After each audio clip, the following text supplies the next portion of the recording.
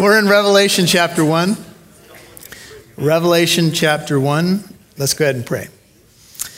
Father, we're grateful for this Wednesday night, and it is just so good to be together once again in this place to worship you in spirit and in truth, to look at your inspired word that is profitable and illumines the path that we're to walk.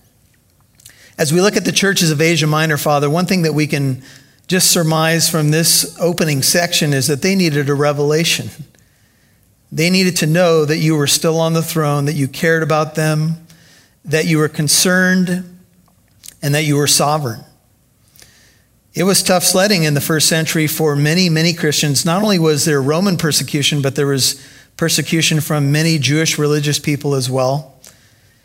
And it was a hard time to be a Christian, Lord. Just like in other parts of the world, even at this very moment, it is very difficult for much of our brethren to be Christians. It's, in many cases, life and death situations. In Revelation, I believe one insight that we need to have tonight is that these people, these churches in Asia Minor, needed to know that you are on the throne, that you are the glorious risen Messiah, and that you're in the midst of your church, and that you will never leave her, nor will you forsake her. So tonight, Lord, as we look at your word, look at what your Spirit has breathed onto the pages of Holy Scripture. Would you breathe your word into our hearts tonight? Refresh souls, strengthen faith. For those who don't know you tonight, may they come to know you. And as we tread on what I would consider, like all Scripture, holy ground, may you give us insight and wisdom and a heart to obey you. In Jesus' holy name I pray. Amen. Amen. Revelation 1. So last week, as we did an introduction, I had put up on the screen, I didn't do it, my wife did the graphic, verses 1 through 8. And if you were here last week, we got to verse, do you remember? 1a. No, just kidding. We got to verse 3. So with that in mind, let's just read from the beginning again, and we'll just come up to verse 4, and then we'll kick off from there. The revelation of Jesus Christ. See the word of revelation there? It's apocalypsis or apocalypse. It's where we get the English word apocalypse. It's apocalyptic literature. It's a revelation of Jesus Christ or from Jesus Christ, which God gave him. Here we take it as God the Father, to show to his doulos or bondservants the things which must shortly take place. He sent and communicated it by his angel to his bondservant John, who bore witness to the word of God and to the testimony of Jesus Christ, even to all that he saw. He's going to see many things in this book. It's a visionary book in many ways, which he will record. He says, "Blessed is he who reads and those who hear the words of this prophecy or of the prophecy and heed the things which are written in it, for the time is near." It's been pointed out that we're blessed when we read any scripture, but this specific book does give a blessing for those, notice in verse 3, who will read, those who will hear the words of the prophecy and heed the things which are written in it, for the time is near. You know, Jesus, when he was in the upper room, he said, "You call me Master and Lord," and you're right, that's what I am. If I, your Master and Lord, did this, and this is this example of washing your feet, you ought to wash one another's feet. I've given you an example that you should follow. Blessed are you if you do these things, not just hear these things, do these things. You know, the Christian life really does come down to whether or not you're going to actually do what you hear and what you read. It's probably the biggest challenge for all of us as Christians to know the Word of God and actually want to do it.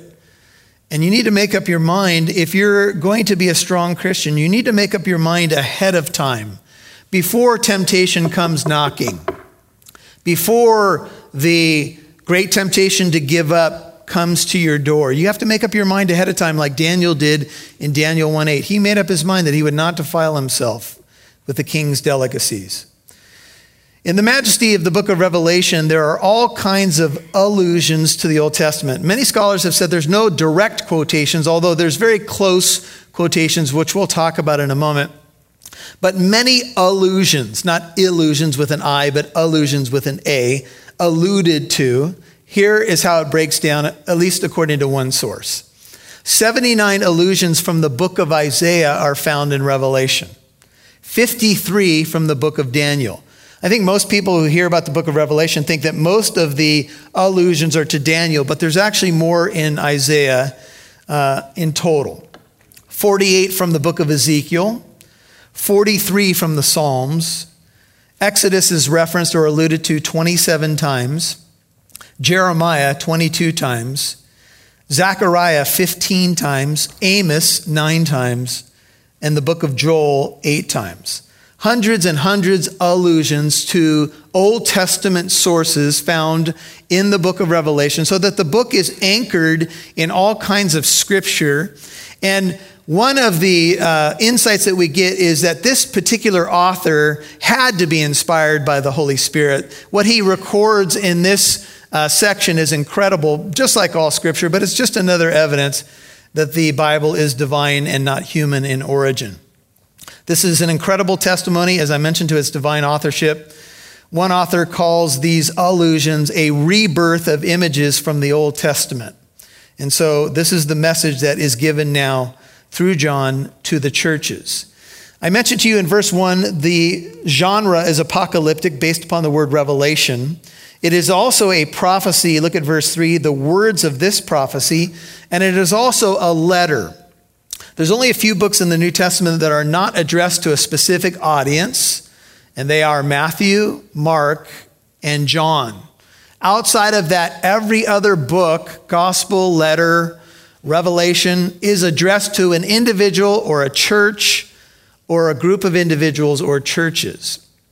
The book of Revelation is no exception. John addresses the letter, verse 4, Revelation 1, to the 7 churches that are in Asia. That is Asia Minor or modern-day Turkey. And he opens the letter by saying, grace to you. We had a prologue in the third person. Now John writes in the first person. He says, grace to you and peace from him who was, or who is, and who was, and who is to come, and from the 7 spirits who are before his throne. Now you notice the word, or the number 7 twice in verse 4. 7 churches in Asia, and the 7 spirits who are before his throne. You'll see the number 7 is prominent all over the book of Revelation, and in the numerology of the Bible, or the numeric evidences of Scripture, the number 7 is obviously very prominent, and the number 7 means perfection or completion. So that's the number 7. There were more than 7 churches in Asia Minor. These 7 churches will be named, and we'll get into the details of how they appear to be on a postal circular route, like a messenger would carry a message to a group of individuals along this route. We'll talk about the road in a second. I'll show you a map in a second. But there were more than 7 churches in Asia Minor. For example, the church of Colossae, we're studying Colossians on Sunday morning, is in Asia Minor. Troas is in Asia Minor. That's Acts 20. I think it's verse 5. You have, I think it's, the other one would be Hierapolis, which is also mentioned in Colossians. And so that's at least 10 churches in Asia Minor. So you might ask the question, well, why are these 7 pointed out? What's the significance of these 7? Some have said it's because they're along this postal route. Sean, if you go ahead and just throw it up on the screen. The 7 churches of Revelation, there you have the map, and you have Pergamos, Thyatira, Sardis, Smyrna, Philadelphia, Ephesus, and Laodicea. If you look at the numbers, you can see the corresponding location. So the way that the churches are listed in Revelation seems to be a kind of a postal route. Almost imagine like an ancient mailman who had mail, how he would go about his route, or you may say, in this case, a FedEx driver or a UPS driver, and how he would go about the route. So this letter opens, verse 4, with grace to you and peace. You cannot have peace without grace, and that's a common opening of a New Testament letter. It comes from him who is, and who was, and who is to come.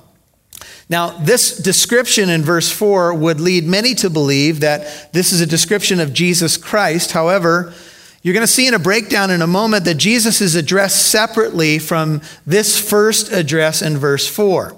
So that the bulk of commentators that I have read say that the first opening grace to you and peace is from God the Father, who is and who was and who is to come, or as it could be rendered, who is to be. This particular opening would hearken back to the divine name found in Exodus 3:14, when Moses asked God, "Whom shall I say sent me unto the people of Israel?" And God says, "I am who I am." You could render this him who is and who was and who will be. It speaks of the eternality of God, that he always was, he always is, always was, and always will be. He has no beginning and no end. God is eternal. And so grace and peace, you could say, come from the triune God. Grace and peace, verse 4, from the seven spirits who are before his throne. If you've done any study of the book of Revelation, you know that there's a lot of differences of opinion about these seven spirits. Who are they? These seven spirits before the throne. Well, you'll notice as you skip ahead to verse 5, the third address comes from Jesus Christ, the faithful witness. So you have what seems to be here, God the Father, the Holy Spirit at the end of verse 4, and Jesus Christ. So a greeting of grace and peace from the triune God. You might say, well, how is it that the Holy Spirit would be described as seven spirits? Well, remember, the number 7 is all over the book, and the book is highly symbolic. So it could be, some scholars believe that this describes the sevenfold ministry of the Holy Spirit recorded in the book of Isaiah, namely Isaiah 11. You can look at verse 2. And there's different characteristics or modes or ways in which the Spirit works. And so some see a reference here to the book of Isaiah. 7 being the number of completion just would stand for the complete ministry of the Holy Spirit. There are different takes on this particular section, but I think the consensus of scholarship does believe it's the Holy Spirit. Take a look at Revelation 5 for a second. This is an interesting text. Revelation 5. Skip ahead for a second.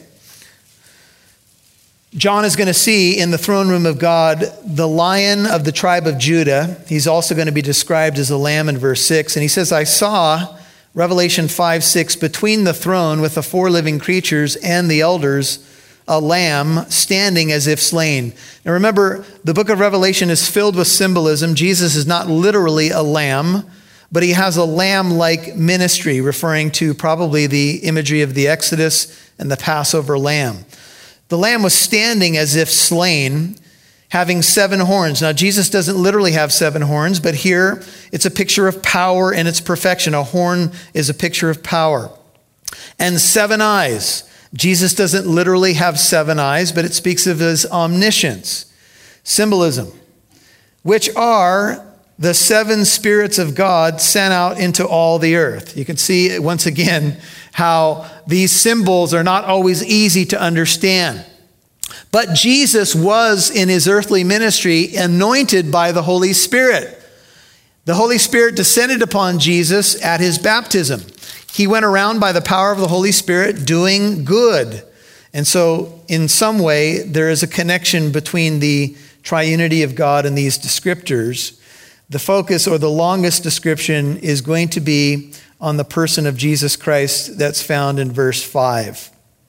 But just another note, in Isaiah 61, when Jesus read from the scroll of Isaiah in the synagogue at Nazareth, he said, the Spirit of the Lord God is upon me, because he has anointed me to bring good news to the afflicted. He has sent me to bind up the brokenhearted, to proclaim liberty to the captives and freedom to the prisoners. So the link between Jesus and the power of the Holy Spirit could be seen here. This interpretation, by the way, that the 7 spirits are the Holy Spirit, goes back to Victorinus in the late 3rd century. And so we'll just take this for what the consensus of scholarship says, that it's a blessing from God the Father, the Spirit, and verse 5, Revelation 1, from Jesus Christ, who is the faithful witness. See the word witness there? That's the Greek word martus, where the word eventually came to be known as a martyr.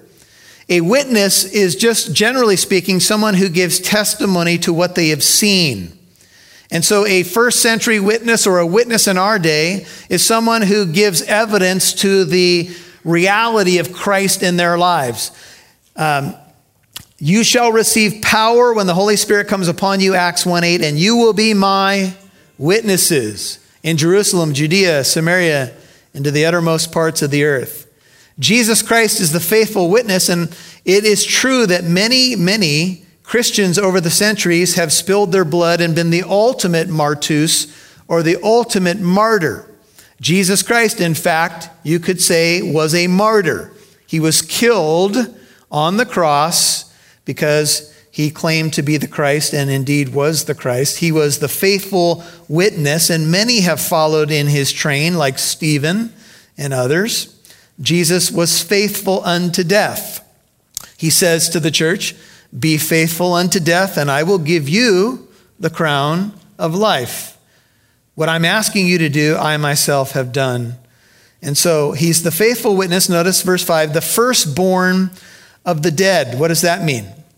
Well, we looked at the term firstborn in Colossians 1, so I won't revisit that, but I'll just say to you that in Colossians 1:18, we have the same phraseology. Jesus is the firstborn of the dead. What does that mean? It means that Jesus Christ is the first one to experience a resurrection glorified body. Now, other people in New Testament accounts they did live again. Can you remember some of the resurrection? And some people say that the people were actually revived because they actually had to die again. But who was raised from the dead in the New Testament? The famous one is Lazarus, the widow's son at Nain, the 12-year-old little girl, right? So we know of at least three there. Jesus Christ, of course, was raised from the dead. But in the cases where he raised people from the dead in his earthly ministry, Lazarus would have to die again. He wasn't going to live forever. The little girl at 12 was going to live her life and die at some point. So Jesus Christ is the firstborn from the dead in the sense that he's the first one who has a glorified body. And of course, the Bible tells us he will never die again. Another way that this is laid out in the New Testament is he is the first fruits. And this is found in 1 Corinthians 15. I want to show you this because it ties to an end time theme. 1 Corinthians 15, the most famous and in-depth chapter on the resurrection. If you're interested in studying the resurrection, go to 1 Corinthians 15 and spend a lot of time there because it's very rich. But for our purposes tonight, 1 Corinthians 15:20 says these words, but now, 1 Corinthians 15:20, Christ has been raised from the dead, the first fruits of those who are asleep.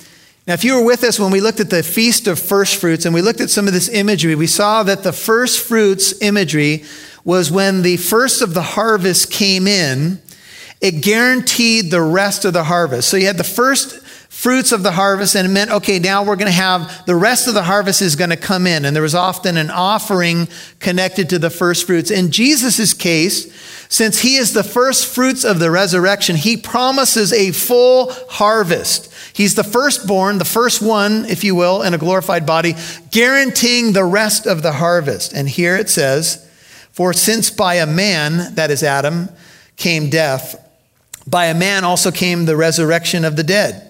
For as in Adam all die, so also in Christ all shall be made alive. 1 Corinthians 15:23. But each in his own order. Christ, the first fruits. After that, those who are Christ, when will they be resurrected? At his coming. At the second coming of Jesus Christ, we have two major events. Of course, the timing of this is debated, but here's what is going to happen. There's going to be a resurrection of the dead. The dead in Christ will rise first. 1 Thessalonians 4, you can look at verses 16 and following. Then we who are alive and remain shall be caught up together with them in the clouds to meet the Lord in the air, and thus we shall always be with the Lord. Therefore, comfort one another with these words. So Christ is the risen Savior. And as he appears to John the apostle, and John knew him very well, spent at least 3.5 years with him in an earthly ministry, He appears as the risen Christ. He's the firstborn from the dead, back to Revelation 1, verse 5, guaranteeing, by the way, your resurrection. He said, because I live, you will live also. He said, I am the resurrection and the life. He who believes in me, though he dies, he will live. And whoever lives and believes in me will never die. One pastor said, Jesus didn't say, I teach about the resurrection. He said, I am the resurrection and the life. I won't just tell you about it. I am it. I am the one that makes the way. He was raised, the book of Romans says, for our justification. So Jesus Christ is the martus, the faithful martyr, the firstborn of the dead.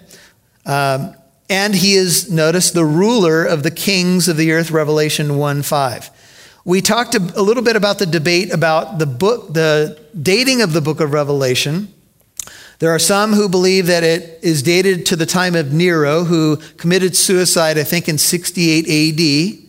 There are others who hold it's in the reign of Domitian. Domitian was demanding emperor worship, and he claimed to be this great person and even to be a god. And notice in verse 5, it says that Jesus is the ruler of kings like Domitian or Nero or whoever you want to name. He is King of kings and Lord of lords. There's no king that's going to be elevated above Christ.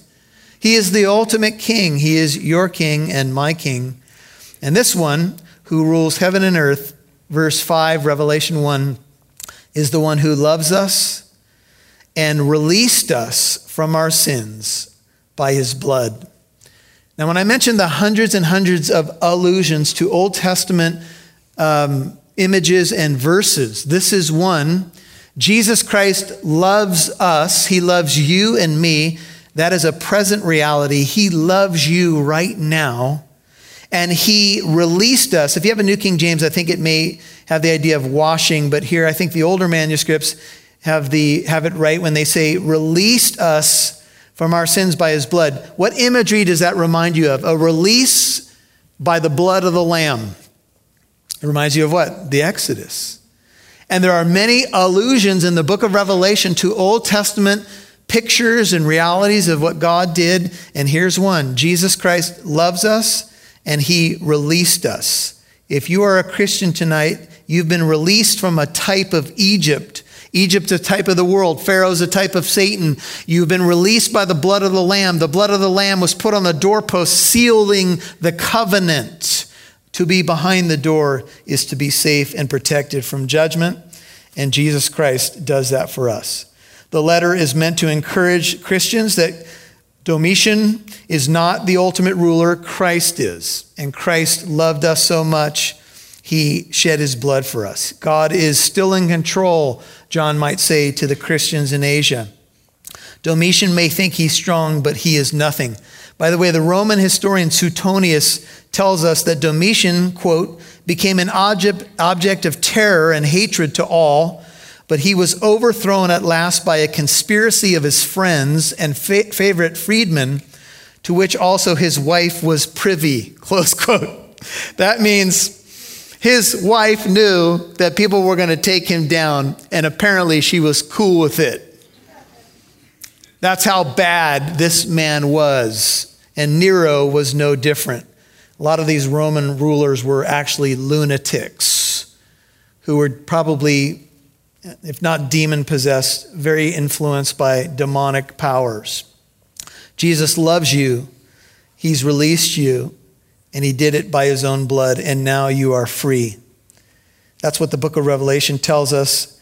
We have been forgiven by Jesus Christ. We have forgiveness of our trespasses by his blood, and we've been purchased by his blood, Acts 20:28. And he, verse 6, Revelation 1, has made us. Notice he did it. He made us to be a kingdom, priests to his God and Father. To him be the glory and the dominion forever and ever. And all God's people said, Amen. Good night. No, just kidding. We're not quite done. Although that would be a pretty cool place to end. This is called a doxology. And whenever you see a doxology, the word doxa in Greek is the word for glory or weighty. And so when you hear of a doxology, it's a weighty way to say with substance, or it's to give glory to God. That's a doxology. And so that's what's here.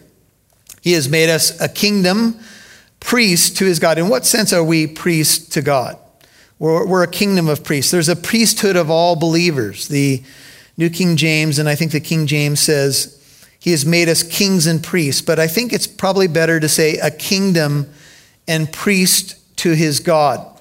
Although I would say it's good to say we are royalty. Colossians 1:13 and 14 says, he's delivered us from the domain of darkness, transferred us into the kingdom of his beloved Son, in whom we have redemption, the forgiveness of sins. Jesus has made a transfer of citizenship for you. Having saved you by his blood, he's now transferred you from the kingdom of darkness into the kingdom of light. That's your present reality, so that even if the human king is off his rocker and persecuting Christians, there is another king reigning, and that kingdom is the one that's going to last forever. He has made us a kingdom of priests. What do we offer to God in the new covenant? Well, there's no more animal sacrifices, so what does God want from a kingdom of priests who are in a new covenant by the blood of Jesus? Just a couple simple things. He wants you to present your body as a living sacrifice, Romans 12, 1 and 2. You'll be trying that for the rest of your life, right? He wants you to offer yourself, not an animal anymore. You offer yourself on the altar. You offer your body as a living sacrifice. Number 2, he wants the fruit of your lips, giving thanks to his name. Hebrews 13:15. The book of Hebrews is written to a bunch of Jewish people who are wondering what to do now. If there's no more temple offerings, no more substitutes of animals, what do I do now? You give the sacrifice of praise. That's the fruit of your lips, giving thanks to his name. And Hebrews 13:16 says, and you do good and share with others. With such sacrifices, God is pleased. That's what God wants. But God wants something else. He wants you to be a mediator of the word of God. Our position as priests, says one author, means we mediate God's word or the knowledge of God to others. And so as we live our lives, it's both the man or woman and the message that we articulate where we try to bring others into the kingdom. That's why we're here. That's why we're on the radio, by the way, because we want other people to hear about the truth of Christ. You are a chosen race, a royal priesthood, 1 Peter 2:9. You're a holy nation. You're a people for God's own possession, that you may proclaim the excellencies of him who called you out of darkness into his marvelous light. He wants you to be proclaiming his excellencies as you live for your king and that kingdom. Verse 7. Behold, the word means see, lo, look, listen.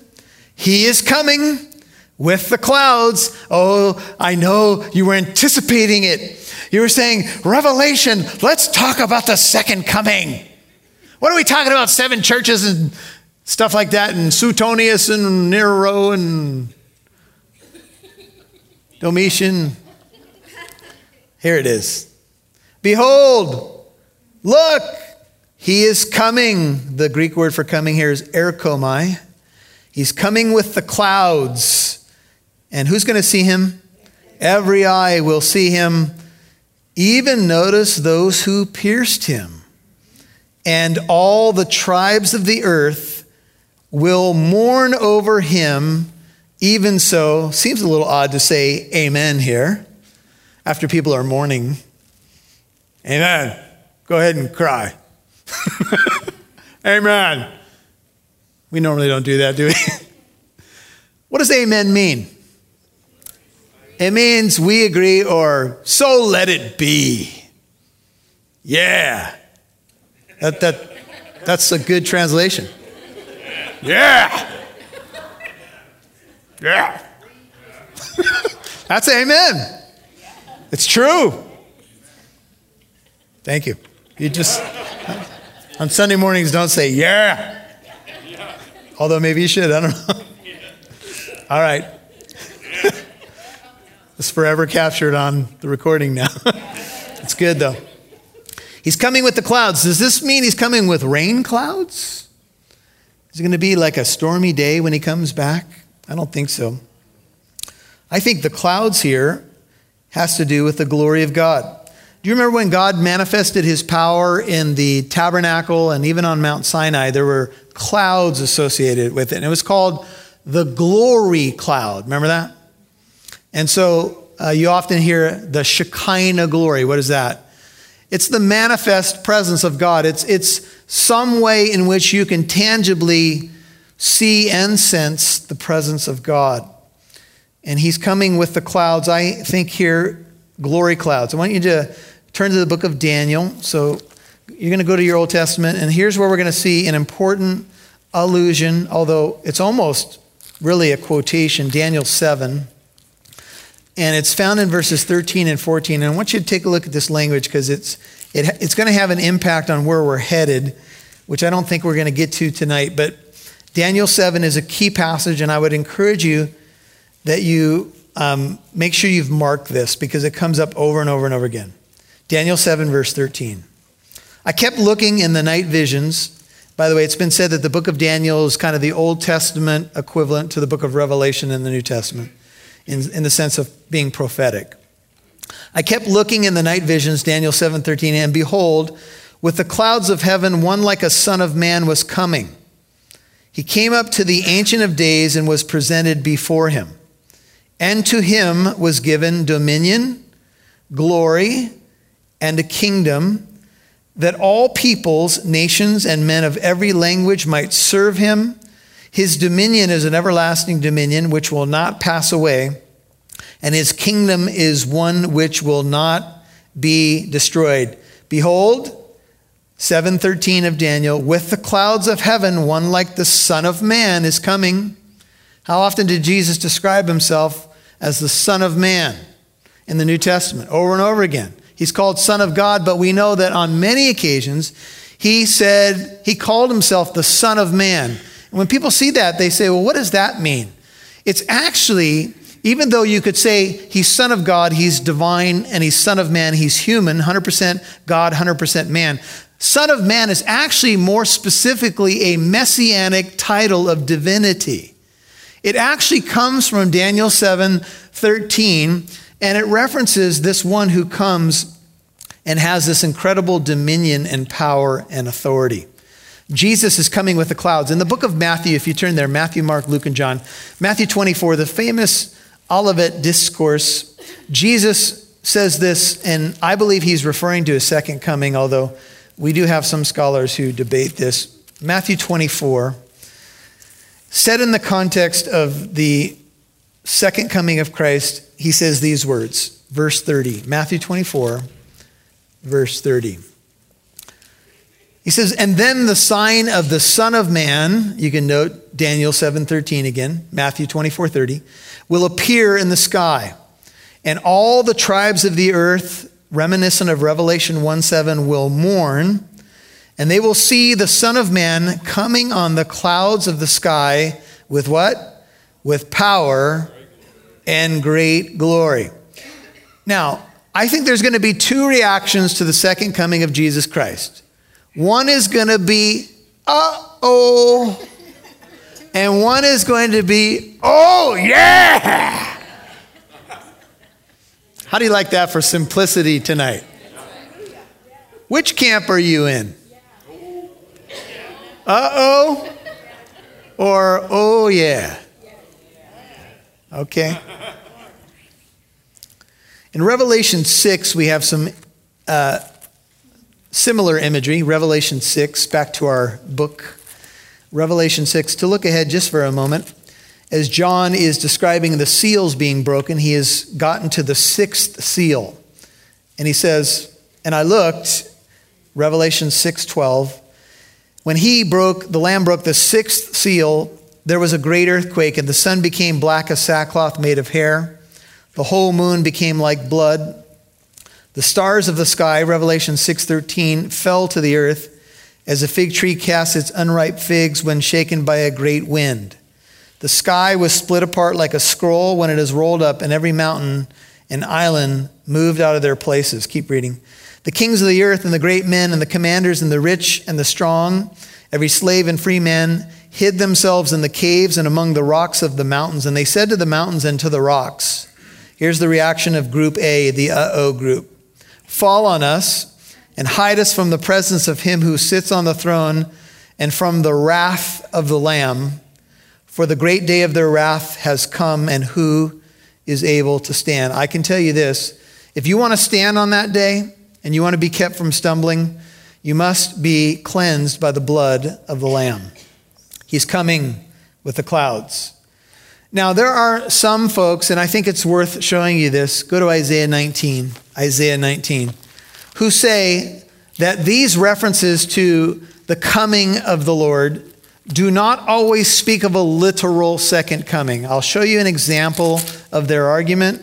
I'll leave it to you to wrestle with this a little bit more. But here's an oracle. It's a weighty message spoken against Egypt in Isaiah 19. Here's the language. The oracle concerning Egypt, behold, Isaiah 19:1, the Lord is riding on a swift cloud, is about to come to Egypt. The idols of Egypt will tremble at his presence. The heart of the Egyptians will melt within them. So, the Lord says, I will incite Egyptians against Egyptians. They will each fight against his brother, each against his neighbor, city against city, kingdom against kingdom. The spirit of the Egyptians, Isaiah 19:3, will be demoralized within them. I will confound their strategy so that they will resort to idols and ghosts of the dead and to mediums and spiritists. Moreover, I will deliver the Egyptians into the hand of a cruel master, and a mighty king will rule over them, declares the Lord God of hosts. Here's the argument. Some say, well, when you have this kind of imagery, it doesn't always mean a literal second coming. It means that maybe God's going to show up through an invading army like Assyria or Babylon and mete out his justice through an army.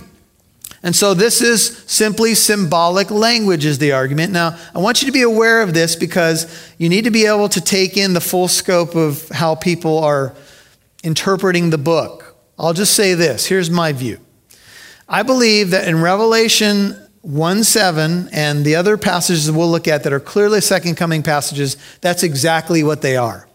But I do think this, that sometimes in Old Testament passages you have foreshadowings of the day of the Lord or foreshadowings of the second coming of Christ, namely the day of the Lord. And remember how I told you, even in the book of Joel, there's a locust invasion, and the locust invasion is a foreshadowing, or it's a picture of the day of the Lord in embryo. Remember when we talked about that?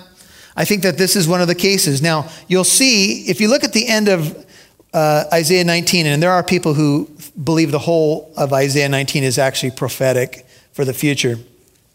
But it says this, in that day, 19:19, there will be an altar to the Lord in the midst of the land of Egypt, and a pillar to the Lord near its border.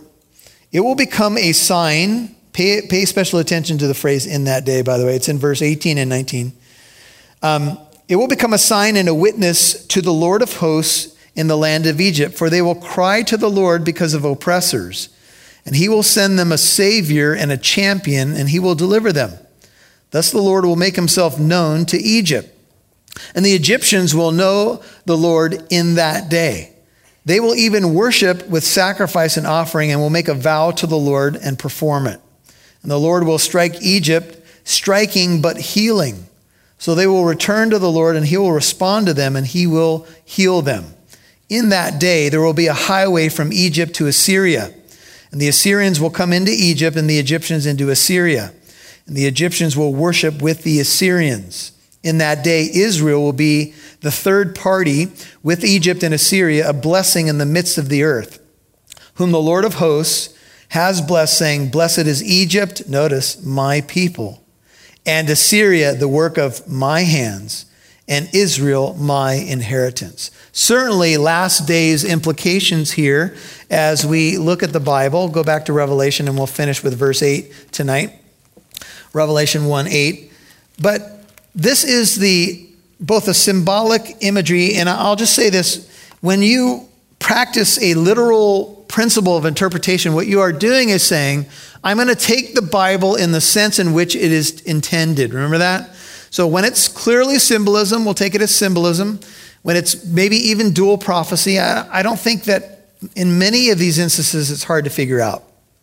In Revelation 1:7, it says, every eye will see him, those who pierced him, and all the tribes of the earth will mourn over him. Even so, amen. Just write in your margin there, Zechariah 12:10.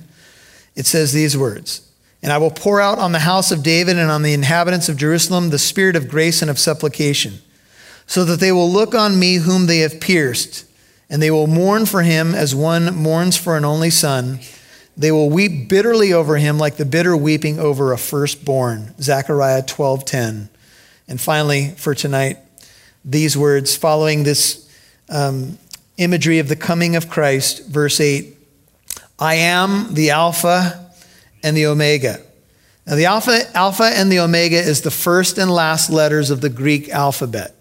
The equivalent in Hebrew is the Aleph Tav. If you want to spell it out, it's Aleph. Tav is Tav. The first and last letters of the Hebrew alphabet. We could say that God is declaring, I am the A to Z. And those who study this language say it means, and everything else in between. I am B and C and X and Y as well. I'm everything. I'm the beginning, the middle, and the end. I'm the Alpha and the Omega. Remember, he's establishing his authority to assure his people and to obviously speak to their situation. Says the Lord God, notice, who is and who was and who is to come. Here's the word Pantocrator, the Almighty in Hebrew is El Shaddai. I am the omnipotent, almighty God. Knox has this as, I am the Alpha and the Omega, the beginning of all things and their end. Scholars say this phrase speaks of timeless sovereignty. He outlasts all things, anything on the earth. He is mighty. The first and the last is an equivalent phrase. When you see the first and the last, it's simply another way of saying the Alpha and the Omega, the beginning and the end, the Aleph Tav, the A to Z. That's what Jesus is. Now that's what God is, but Jesus is part of the triune God. Look at Revelation 1:17. John, and we'll have this for next week, he says, when I saw him, John says, I fell at his feet as a dead man, and he laid his right hand upon me, and he said, do not be afraid. And John heard that many times during Jesus' earthly ministry, right? Don't be afraid. I am what? I'm the first and the last, and the living one. I was what? Dead, and behold, I am alive forevermore, and I have the keys of death and of Hades. Jesus Christ has to be the subject here because God the Father didn't die. Jesus did, right? And Jesus says, I'm the first and I'm the last. I was dead and I am alive again. And so this first and last phrase, and we'll close with this, but I have a little bit to show you. Revelation 22, skip all the way to the end. Revelation 22, look at verse 12. Revelation 22:12 says, behold, I am coming quickly and my reward is with me, to render to every man according to what he has done. Revelation 22:13. I am the Alpha and the Omega. What's your Bible say there? Or the first and the last, and the beginning and the end. You see how they all connect? To say Alpha and Omega is to say first and last. It's to say the beginning and the end. Blessed are those who wash their robes, that they may have the right to the tree of life, which will be in the New Jerusalem, and may enter the gates of the city. Flip over to Revelation 2, look at verse 8. Revelation 2:8, as Jesus addresses the churches through John, many of the descriptors in chapter 1 are reintroduced at the opening addresses to the churches. In Revelation 2:8, it says, to the angel of the church of Smyrna write, the first and the last who was what? Dead and has come to life says this. So you can see that Alpha and Omega, first and last, are all Jesus. Now go back to Revelation 22, sorry. Revelation 22, look at verse 16. I, Jesus, I'm showing you this because it drives Jehovah's Witnesses crazy. I, Jesus, have sent my angel, 22:16, to testify to you these things for the churches. I am the root and the offspring of David, the bright and morning star, Revelation 22:20. He who testifies to these things 22:20, yet says, yes, I am coming quickly, amen. Come who? Lord Jesus. Now, before we close, to the book of Isaiah, 3 verses, and the preacher promises we're done. Isaiah 41. Now, remember I told you that of all the books of the Old Testament, Isaiah 41, the most allusions are to the book of Isaiah. Here's several of them, just in rapid fire. 41:4. Who has performed and accomplished it, calling forth the generations from the beginning? I, who? The Lord. Whenever you see the Lord capitalized, that is YHWH. That is the divine name. It's not Adonai, it's Yahweh, or some people say Jehovah, but the closest we have is YHWH. So all caps Lord is the name of God. I, Yahweh, am what? The first, and with the last, I am he. Now go over to 44:6, Isaiah. 44:6. It says, thus says the Lord, the King of Israel and his Redeemer, the Lord of hosts. I am the first and I am the last, and there's what? There's no God besides me. My point is this, guys, and go to 48 and we'll finish it. Isaiah 48. Pretty soon you can say, we don't believe you, Pastor Michael. 48:11. For my own sake, by the way, I was planning to go all the way to verse 20 tonight. So that shows you it's not going to happen anyway. For my own sake, 48:11, I will act, for how can my name be profaned? My glory I will not give to another. Listen to me, O Jacob, even Israel, whom I called. I am he, I am the first, and I am also the last. Surely my hand founded the earth, my right hand spread out the heavens. When I called to them, they stand together. Attention! And creation goes, yes, Master. That's who Jesus is. The creator, the sustainer of the universe, and the sustainer of his church. And this church, here in Revelation 1, was saying, God, are you there? We're going through trials. There's a crazy emperor on the throne. Christians are dying and being threatened and losing a lot. And Jesus says, hang on. I'm King of Kings and Lord of Lords.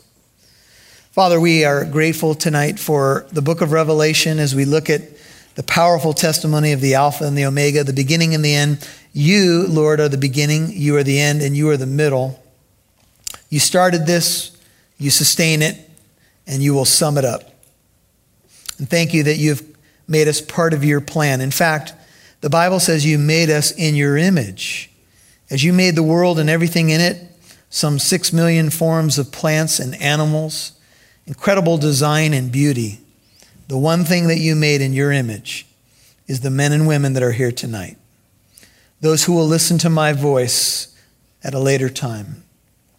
We have great value. And Lord, not only did you make us in your image, but you came to rescue us. And this book says you're coming again, and you're going to judge the living and the dead at your appearing. And you're coming in power and great glory. And the Bible says that every eye will see you. It will be like a lightning flash from the east to the west. It won't be hidden in a corner. And there will be some who say, uh-oh, and there will be some who say, oh yeah. And Lord, you tell us, look up, for your redemption is drawing near. Lord, we don't know when these things will occur. We don't know when the events of the second coming will come to stand, whether it will happen in our generation or not. But one thing we do know, we have a personal eschatology. We have our own meeting that will happen with you, Lord. And what we want to hear is, well done, good and faithful servant. Help us to be faithful.